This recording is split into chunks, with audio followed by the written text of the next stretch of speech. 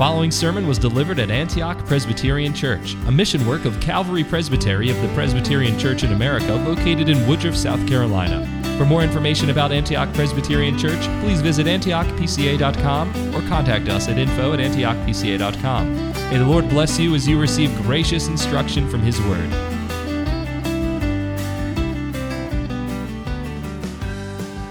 Well, I'm sure that all of you who have known anything of what happened in Turkey and Syria have had this on your minds, and even as we gather today.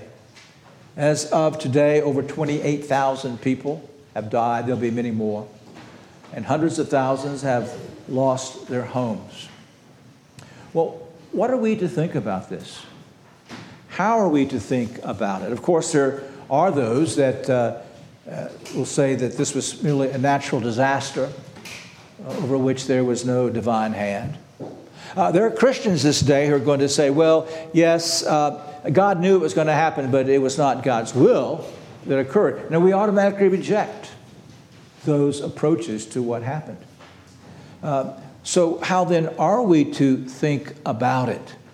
Well, it is an act of God's temporal judgment. And we must be able to affirm that. It's an act of God's temporal judgment. But how do we think about that act of judgment? How do we apply that act of judgment? How would we approach people there or people with whom we speak this week about that?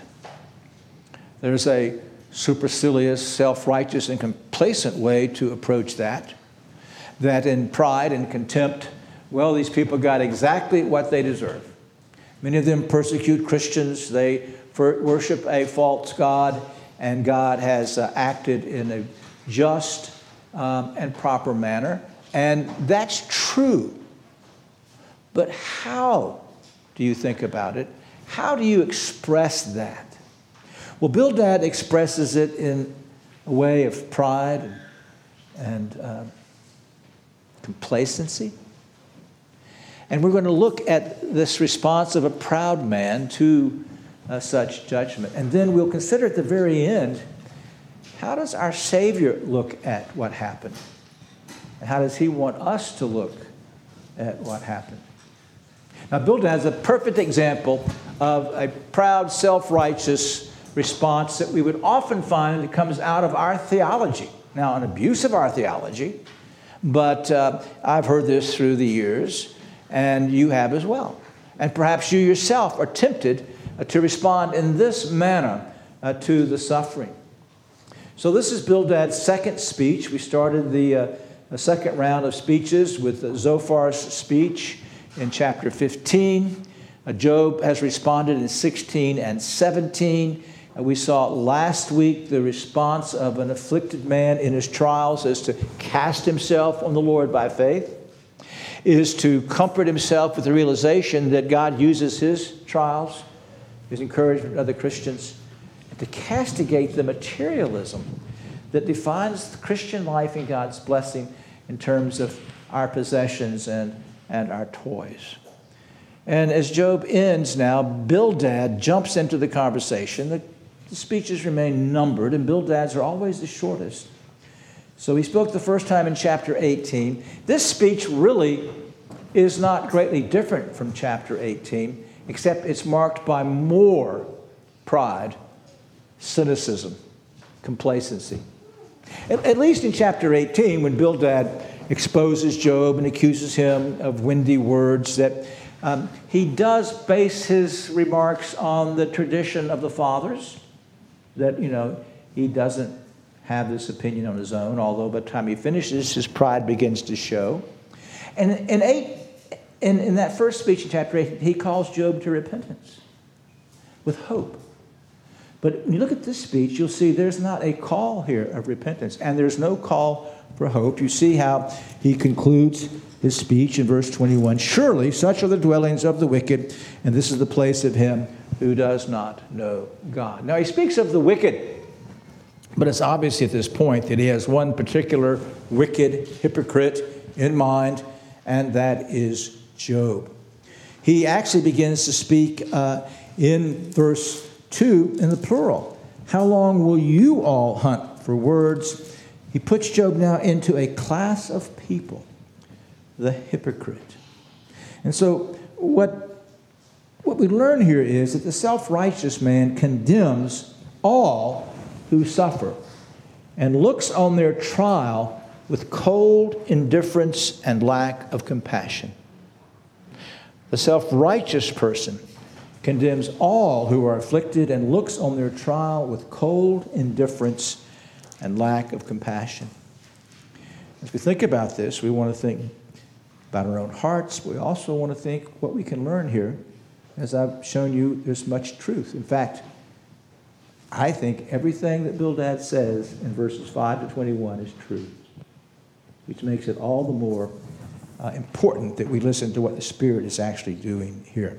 So 2 things: the attitude of the self-righteous and the analysis of the self-righteous. And I say 5 to 21 because 1 to 4 we come to the attitude of the self-righteous. As he picks up the thread of the dialogue, and Spirit gives that to us at the beginning of each speech, then so and so responded or answered and said. And Bildad shows his pride here in 3 ways. How long will you hunt for words? Show understanding, then we can talk. Why are we regarded as beasts and stupid in your eyes, O you who tear yourself in your anger? For your sake is the earth to be abandoned, or the rock to be moved from its place? We see 3 things here in his attitude. He doesn't listen. He cannot take reproof for admonition, and he lashes out furiously in anger. Now in verse 2, we see that he is not listening. Now, he's repeating here what he says in chapter 8, what Eliphaz will say, and that is, Job is merely blowing in the wind. How long will you hunt for words? Show understanding, then we can talk. They've said your words are like wind and like destructive wind. And now he says, you're using rhetoric to prove your case. You're hunting for a way to say this. Listen, Job, show understanding, and we can talk. Now, who has shown understanding here? Who has had windy words? As we compare the speeches of the 3 friends, Eliphaz, Bildad, and Zohar, with Job's speech, they've come with certain presuppositions that if you're suffering the way Job suffers, you are wicked, and they're going to hear nothing else. They keep pounding on Job with this theme. In fact, as they move their way, progress through Job, they're actually going to have to invent sins to fortify their case. Job's the one who's shown wisdom. You understand that. He has answered their accusation. He has said, I'm not suffering as a guilty righteous. I don't know why I'm suffering, he says. You remember, he began kind of at the same place they did. He'd been blessed of God, and now what's going on? But he knows that their answer is not right. And so he set forth arguments and reasons. He's argued from the tradition of the fathers. He's argued from the history of mankind. He's actually argued from God's general revelation amongst the beast. He has shown understanding and wisdom, and they refuse to listen to what he says. And so the response then to him is simply, in pride, to say, how long will you hunt for words? Just show some understanding, Job, and we can talk. And the reason they say he's not showing understanding is he is not agreeing with them. You know, we do that, don't we? We think if a person doesn't agree with us, then that means that they don't have understanding. A couple of you were in class with me last semester, and there's a dear brother in there, and I love him greatly. And we got into the mode of baptism, and I asked him what he thought. He said it was quite clear that we are to follow Jesus in baptism, that he was immersed, and we are to be immersed. So looked at the prepositions and said, well, you know, this doesn't teach us that Jesus was immersed. I took him to Philippian eunuch Philip, who went into the water with the eunuch, and the same prepositions are used. He went into the water, he baptized him, he came up out of the water. That if this meant that immersion, that means that Philip went under the water with the eunuch and then baptized the eunuch. And but the man says, yes, we just have to follow Jesus in baptism. His mind was made up, and even though I and others would come with some rational arguments, he wasn't listening.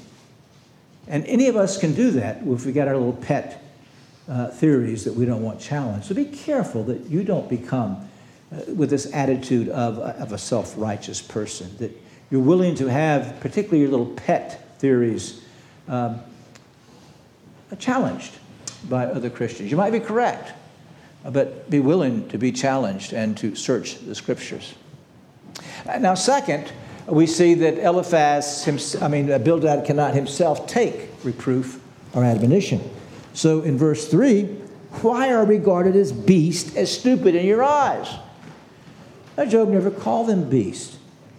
What Job said was, in the first place, you don't have a corner on wisdom. I'm not inferior to you in wisdom. I'm equal with you in wisdom. I also know the tradition of the church and the fathers, and I can point out plenty of historical examples of people that prove my point. And he said, just look at God's general revelation of the beast in the field. That there is this sense there of justice and injustice, apparently, that's taking place. It's not the meek always that prosper, wolves eat lambs. And so Job had expressed this to them, calling them, and he'll do that even more so in his next speech, to repentance. But they are not hearing him. In fact, he called them to repentance. In verse 10 of his previous speech, come again, all of you now. I do not find a wise man among you. They couldn't accept that.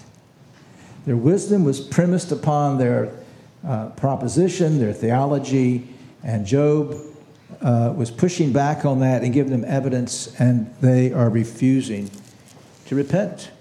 They're refusing the admonition.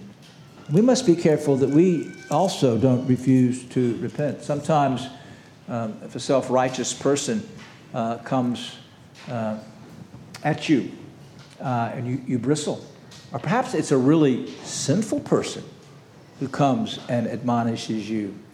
I had an experience when I was a youth minister in Meridian, Mississippi. I think it was after my junior year in college, and I was doing some hypocritical things.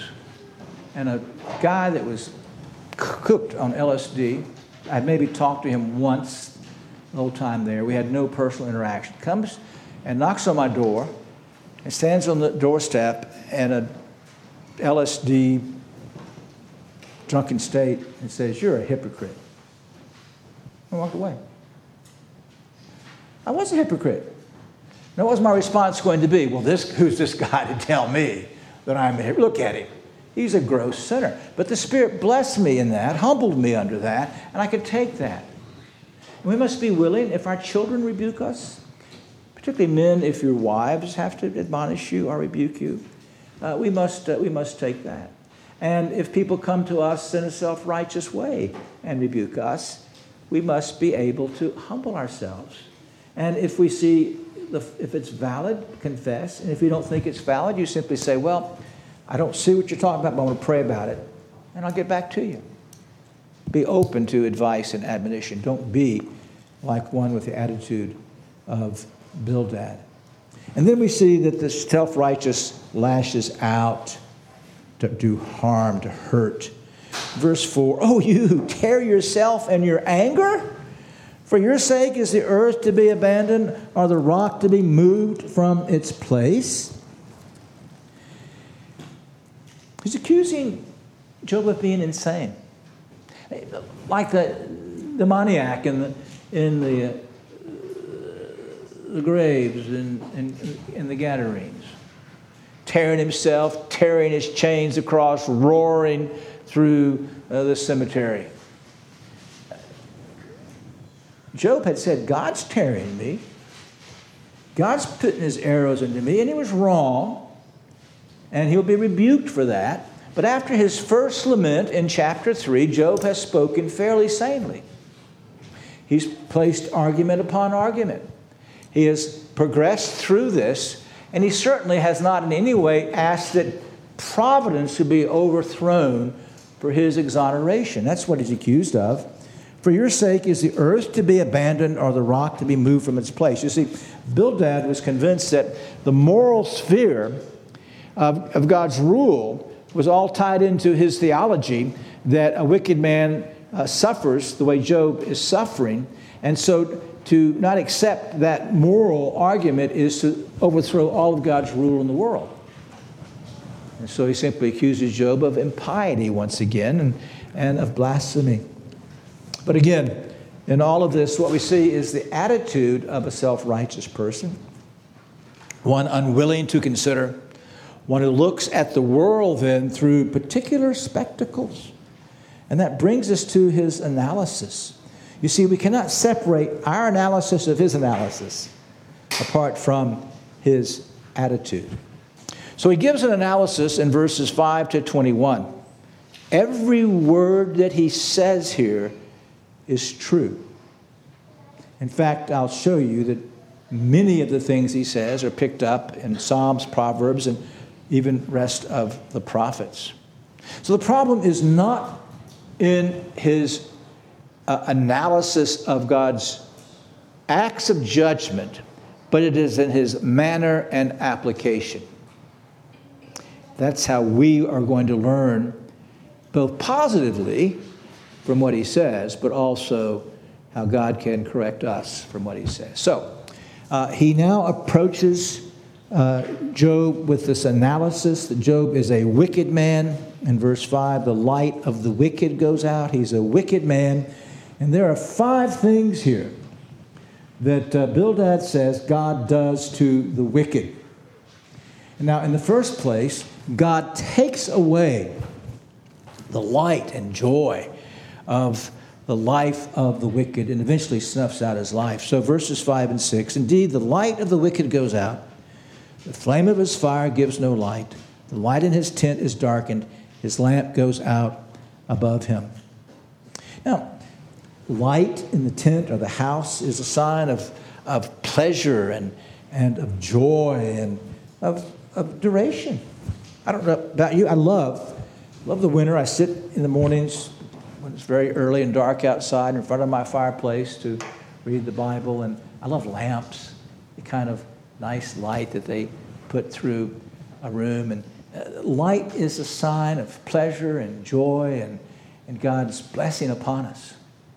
So what Bildad is saying here is that God, in fact, is going to remove this joy, this pleasure, by taking away the light that's in his dwelling and making it a dark place. So Solomon says in Proverbs that the light of the righteous rejoices, but the lamp of the wicked goes out. So there's this contrast. And Bildad is correct. Proverbs 20:20. The wicked curses his father or his mother. His lamp will go out in time of darkness. Or 24:20. There'll be no future for the evil man. The lamp of the wicked will be put out. And so he's saying that God's going to snuff out his life, its pleasure, its joy, its cordiality. All will be taken away by God's judgment. True. Next, he says that the wicked is going to be ensnared in the traps that he lays for the righteous. Verses 7 to 10. His vigorous stride is shortened and his own scheme brings him down. For he's thrown into the net by his own feet. He steps on the webbing. A snare seizes him by the heel. A trap snaps shut on him. A noose for him is hidden in the ground and a trap for him in the path. Now, this is a theme again throughout Scripture that the wicked lay snares for the righteous. And so now he's saying that Job and the class of wicked has actually laid snares to entrap the righteous and do harm. And boy, he piles one word upon another. He uses 6 different words here for snares that were used by hunters to capture animals. And so he uses net, webbing, snare, trap, 2 different words for trap, and a noose for him in the ground. And you can let your imagination run, particularly you boys, and you can think of how many animals you could snare with birds. When I was, I guess, in middle school, I was raising pigeons for a while, and I'd get a cardboard box, and I'd put a stick on it with a string on it, pop the box up, put some corn inside, hide. The pigeon goes in there to get the very simple trap. Get the corn, I pull the stick. And that's a trap. Now there's ways to trap rabbits, and there's ways to trap big beasts, everything else. And so the idea here is that the wicked are constantly laying snares for the righteous. And of course, when you read this in the Psalms, understand that the one who does this most in your life are the devils. Just because you don't apparently have any earthly enemies who are after you at this point, you got this enemy who is laying snares for you, temptations, subtle temptations, wanting to trip you up. Well, that's what Job is accused of here.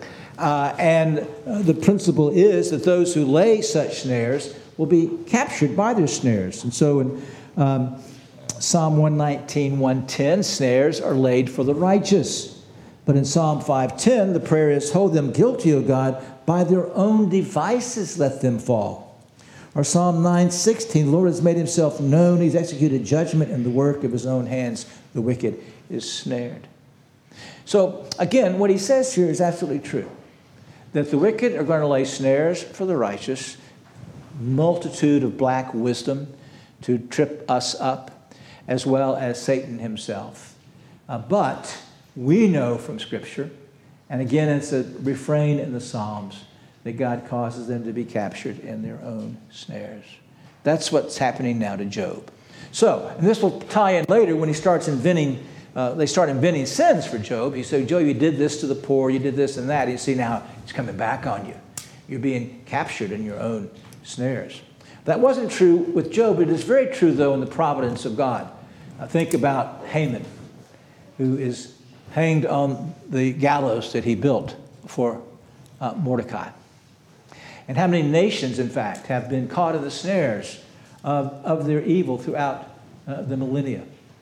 And God will eventually turn the tables on those who seek to lay traps, and he will on Satan as well. In fact, isn't the book of Job an example of Satan being caught in his own snares? He lays a snare for Job, and all that happens through this is Job grows from righteousness to greater righteousness for the glory of God. Satan is defeated. And of course, the great snare, trap that Satan laid was for our Savior himself. And he gloated when our Savior was arrested, condemned, and crucified. He thought he'd won. But you see, he got caught in his own snare. So the righteous will always be delivered. The wicked will always be captured in their own snare. But it's not always, you see. That's the problem. Well, the third judgment that he announces here is the judgment on his life itself. Verses 12 through 14. His strength is famished. Calamity is ready at his side. His skin is devoured by disease. The firstborn of death devours his limbs. He's torn from the security of his tent, and they march him before the king of terrors. Masterful language. This whole speech, the metaphors to describe God's punishment are quite powerful. So here we see that the wicked in this life are going to be continually frightened by terrors. We talked earlier about the terrors of conscience, the paranoia that often have the wicked. But I was thinking about earthquake victims. And if you've read anything about this, you know that there's going to be thousands of people that will not want to sleep in a house ever again. It happened, Bertie told us, it happened in Iran. And it's going to happen now in Turkey because now they live in terror of this judgment. Well, imagine living in terror of God's judgment, and terror of a conscience that condemns, and terror and paranoia. Well, that is the judgment of God that begins in this life. And then physically, his strength is famished. In other words, he's going to go hungry, and calamity is all around him. Now, you know who he has in mind here. His skin is devoured by disease, and the firstborn of death devours his limbs. Now, the firstborn of death is a tragic death, a strong death, a death such as Job is undergoing. And he's torn from the security of his tent, his seat of trust, literally, and they march him before the king of terrors, which could be hell itself. And so a life of terror, a life of physical anguish, and a certain death, a life that leads to hell. That's the imminent punishment of the wicked, according to Bildad. And then the loss of any secure dwelling and of any posterity. Verses 15 through 17. There dwells in his tent nothing of his. It's been emptied out. Brimstone is scattered on his habitation. His roots are dried below. His branches cut off from above. Memory of him perishes from the earth, and he has no name abroad. His house is stripped. His house and himself are going to be subject to a fiery judgment of God. Perhaps even as the Savior has that in mind, here Bildad's thinking about Sodom and Gomorrah and the judgment that came upon them. But he also must be thinking about the fiery judgment that came upon Job with the lightning strikes that destroyed property and servants. And so once again, he just has no compassion that here's what happens to the wicked, just what's happened to you, Job. His roots are dried from below. He's going to rot. And his branch is cut off from above. He'll have no posterity. There's nothing going to be left of him physically. In fact, not even his memory. The memory of him perishes from the earth, and he has no name abroad.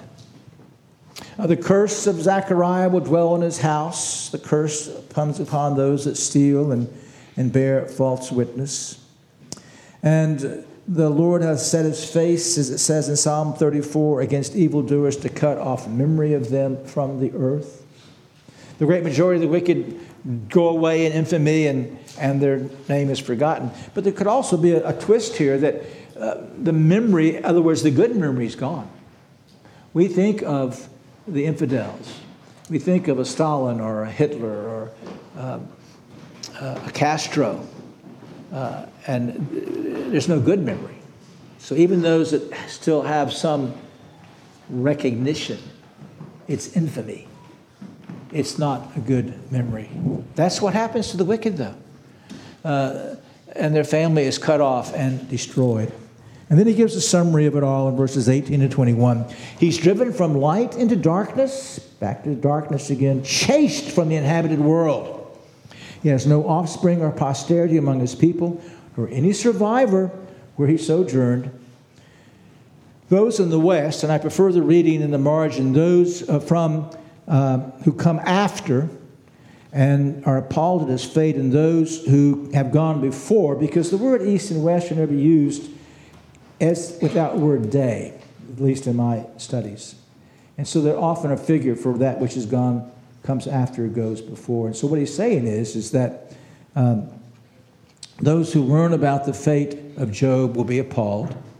And contemporaries, those who've gone before and their families, when see what's going on, are going to be seized with awful horror. So in summary, it's hopeless. He has no hope of any future. And people will all around him be appalled. And then surely, verse 21, such are the dwellings of the wicked. There's no place of him who does not know God.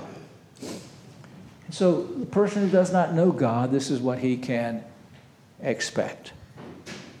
Now, just to remind you where we are, what we have seen here in this chapter is that the self-righteous person condemns all who are afflicted and looks on their trial with cold indifference and lack of compassion. But we also have here is a very eloquent and metaphorical description of God's judgments in this life and in hell itself. And I want you to pay attention to that. All of these things are repeated elsewhere in Scripture. And they're particularly repeated against hypocrites in the church. I have no reason to think any person here today is a hypocrite. Some of you boys and girls might grow up to be hypocrites, and you need to pay attention to these warnings and ask God to guard your heart. But this is the record of God's judgment. This is what he does to the wicked, sometimes in this life, always in hell.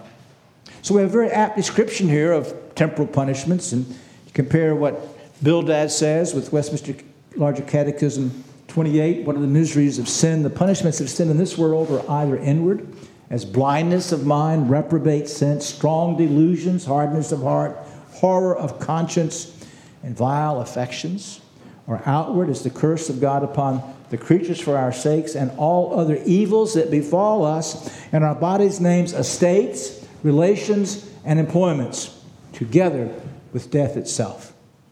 A very apt summary of what Bildad says. And what about hell? Larger Catechism 29. What are the punishments of sin in the world to come? Punishment of sin in the world to come are everlasting separation from the comfortable presence of God, and most grievous torments in soul and body without intermission in hellfire forever. Now that's pictured here. And the deliverance is in the very last words of verse 21. This is the place of him who does not know God. You see, this description reminds us of our need to rest in Jesus Christ, whom to know is life eternal. To know by faith, to rest in him, in his perfect work. For he is the alone Redeemer from the wrath of God, but he is the sure Redeemer from the wrath of God. So every one of you this morning, from the youngest to the oldest, be sure in your own conscience right now, boys and girls, that you are trusting in Jesus Christ and him alone to save you from your sins. Not what you do, not how obedient you might be, not that you can pray in the prayer meeting or you can read the Bible, but you're trusting Jesus Christ and him alone. So that's true. It's also true for you men that want to preach. You should learn in a proper way from his metaphors how to preach judgment and hell. It's part of our gospel work. It's part of the preaching of the law. And we must learn to do it better and better and better. And the same in our witnessing. But what's wrong here? Well, there's two things. The first is the manner.